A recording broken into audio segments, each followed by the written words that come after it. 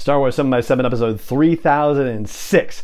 So we're doing another deep dive episode, this time around episode 2 of the Cassian Andor series entitled That Would Be Me. And we're going to be talking about the Preox Morlana Corporate Authority again, because we definitely learn a lot more about this organization and about what they might encounter on Ferrix too. So their whole, situation with the governance of the planets in their system. Punch it.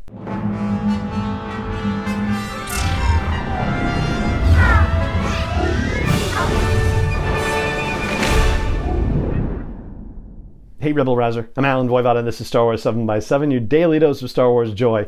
And thank you so much for joining me for it. So, the Preox Morlana Corporate Authority, that's the place that's running what's happening in the Morlani system, in the free trade sector maybe even. Certainly they're a significant player in this free trade sector. And what we saw on Morlana 1 at the very beginning of the series, that's a huge industrial complex, a huge city complex that they have. And interesting that there is a specific leisure zone. That's what it's referred to by the chief inspector during that first episode, where Cassian was, where those two corpos were that Cassian, ultimately accidentally killed one and intentionally killed the other. And what the chief inspector says about the incident in trying to get Cyril to, develop the suitable accident report and why he wants him to do that is very telling about the, kind of situation that the Preox Morlana, it's such a mouthful, the Preox Morlana Corporate Authority has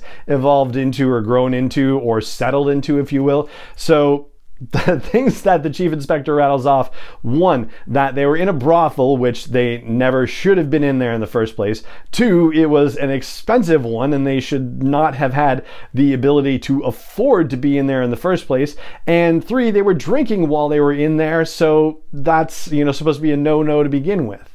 Of course, one of them, the chief inspector knows from having been on planet number 4 inside the Morlani system, and says he's one of the, least pleasant people you could ever encounter, basically. And the woman who was running the brothel said that they're just rent-a-cops describing him and his partner. But rather than use this as an opportunity to crack down on corpos behaving badly, the chief inspector wants to sweep it under the rug. And yes, it's true that his reasoning in this moment is that he does not want to bring undue imperial attention, and that's fine and all well and good, but both things can exist at the same time. He can sweep this under the rug to avoid imperial attention and also decide to use it as an opportunity to get things a little bit more in line to where they should be, and he's given us no indication that he is going to do that at all, which is just utterly offensive to Cyril's way of thinking. And he's not the only one, the chief inspector isn't, because when Cyril goes to ask the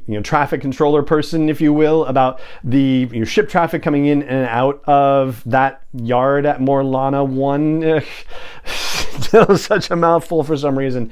They identify a ship that is just able to waltz in and out, and that traffic controller person's like, well, you know how the traffic is at night, whatever, and Cyril's thing is, I don't know what's, more distressing, the fact that a ship could just waltz in and out of our corporate borders, or the fact that you just don't seem to care. And even the people that are working in his inspection unit saying, oh yeah, you don't want to mess with Ferrix, they have their own way of doing things, and you want us to send a bulletin? What? And is he gonna approve overtime?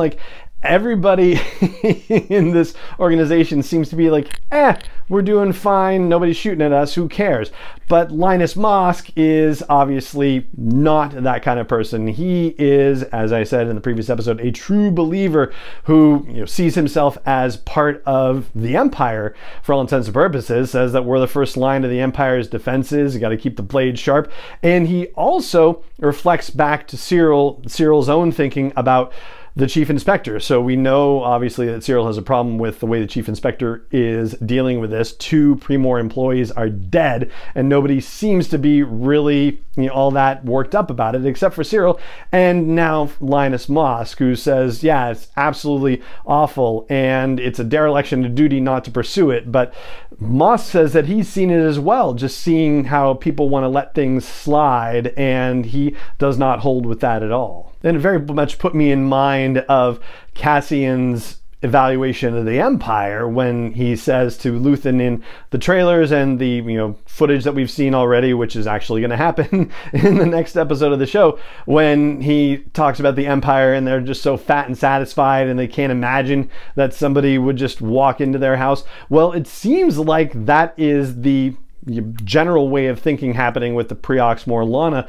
corporate folks as well, that they are just all satisfied and not bothering with any concerns about anything, and they're just smug and so convinced of their superiority even when they're in hyperspace en route to Ferrix, and Linus Mosk is giving the speech to the corporate security officers and says, yeah, they may not be receptive to us, they don't necessarily like us, but just remember there's a territorial forum every month where they can voice their concerns.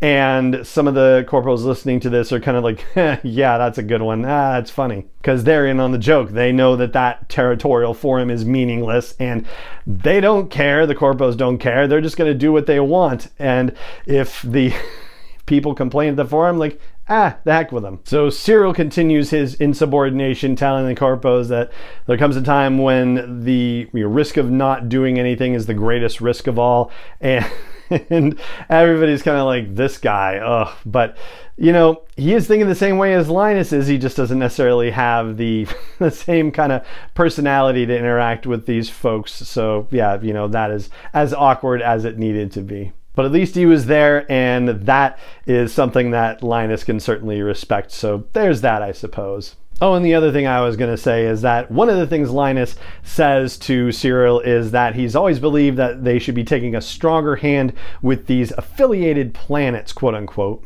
And we know they have no presence there normally, but they must be familiar with each other, the folks on Ferrix and the Corpos. So yeah, obviously we're going to see things go down in the next episode. And I'll be curious to see how much the Corpos get involved from episode 4 onward on Ferrix when they're there along with the Empire. Like how much of that is Corpo presence and how much of that is Imperial presence. So that'll be a thing to keep an eye on too.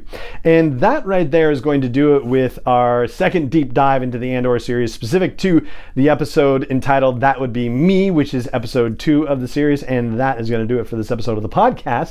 It just remains for me to say thank you so much for joining me for it, as always, and may the Force be with you wherever in the world you may be.